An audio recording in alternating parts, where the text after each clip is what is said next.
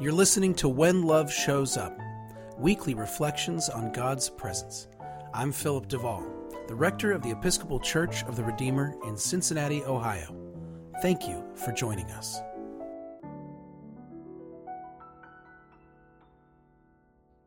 This year, I resolved to be more sexist. It was New Year's Eve 10 years ago, and we were standing in my kitchen. It was just my friend Rebecca and me.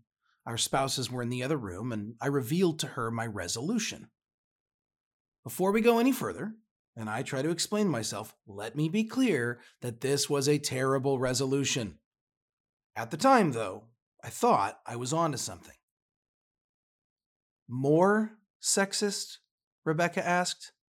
She, my dear friend, a fantastic priest, a brilliant human, and very much a feminist, did not brave the holiday traffic to come an hour plus north just to deal with and spend the evening listening to my nonsense.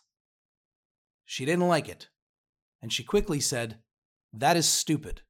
Please explain." So I did.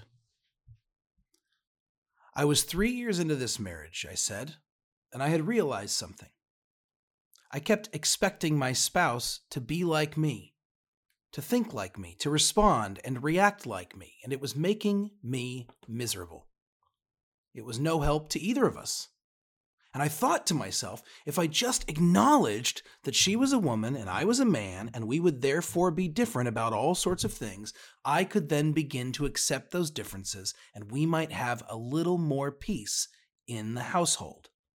So, I reasoned, I needed to be more sexist. This was a terrible idea, and Rebecca told me so. But in her seemingly infinite grace and patience with me, she said, "Well, this sexism thing is dumb, but I want you to let your wife be herself, so I'm going to tentatively support it for now." The good news for all of us is that I've never been able to keep a New Year's resolution for more than a week. And while I am sure that I'm still more sexist than I should be, my sexism now lies in the realm of the unintentional. It's also worth saying that, aside from my sheer lack of resolve, my basic views about sex and gender have changed significantly in the last decade. I don't really buy into the whole men are from Mars, women are from Venus binary that once offered me such simple solutions. But that's a conversation for another time. In the meantime, I'm going to venture to say one good thing about that bad idea of mine, and that's this. I was just beginning, to understand that for me to know any kind of peace, I was going to have to accept the person I loved for who they were, and not for who I wanted them to be. The gender part of that idea was wrong-headed. But my friend Rebecca, in her wisdom and kindness, saw that underneath my ridiculousness was a person who was trying to understand acceptance. We talk about wanting peace a lot. We talk about our hope for a peaceful future with peaceful relationships, a peaceful nation, a peaceful planet. But it seems like every version of peace we imagine requires everyone else to see things the way we see them. During the height of the Roman Empire, there was a time commonly known as the Pax Romana, or Roman peace. It was known as such because of the relative lack of war and bloodshed that was being experienced in the major areas of the empire. But throughout this peace, Rome was in a state of constant battle and conquest on the margins of its empire, always fighting, always conquering, always subduing others and bringing them under Roman rule. And the internal peace and stability came under threat of great violence. That's the kind of peace most of us understand. A peace that is achieved by constant violence and threats. so long as that violence is kept far enough away, we feel safe.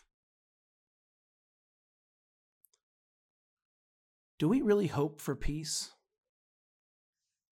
Or is our hope just to feel comfortable and unbothered? When my children fight, do I really want them to learn how to get along? Or do I just want them to go in the other room so I don't have to hear it? Christians often refer to Jesus as the Prince of Peace. Paul simply calls Jesus himself peace, the way John calls God love. And yet, Jesus rarely makes people like us comfortable or unbothered. Jesus doesn't strive to create a happy and content middle, but heads to the margins of our lives and communities in order to reveal God's presence and blessing in the places most unlike us.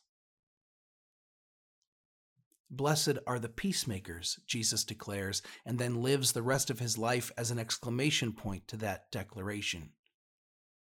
Jesus makes peace, and he doesn't do it by creating false binaries or forcing others into his way of seeing things.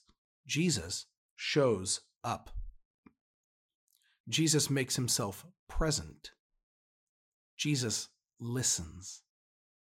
Jesus recognizes faith and beauty and holiness and humanity in lives that look nothing like his own. Any peace my wife and I have found with one another has not been based on being able to properly categorize each other. Labeling her has not worked. Embracing her dizzying complexity and recognizing God's presence in her holy humanity has taken me much further down the road to real peace than dismissing our differences as a gender issue, or worse, much, much worse, trying to make her see things my way. Paul says that the kind of peace Jesus brings surpasses all human understanding. And that's good news, too, because I understand so little about the people I love most. I also have very little understanding of the times in which we currently live.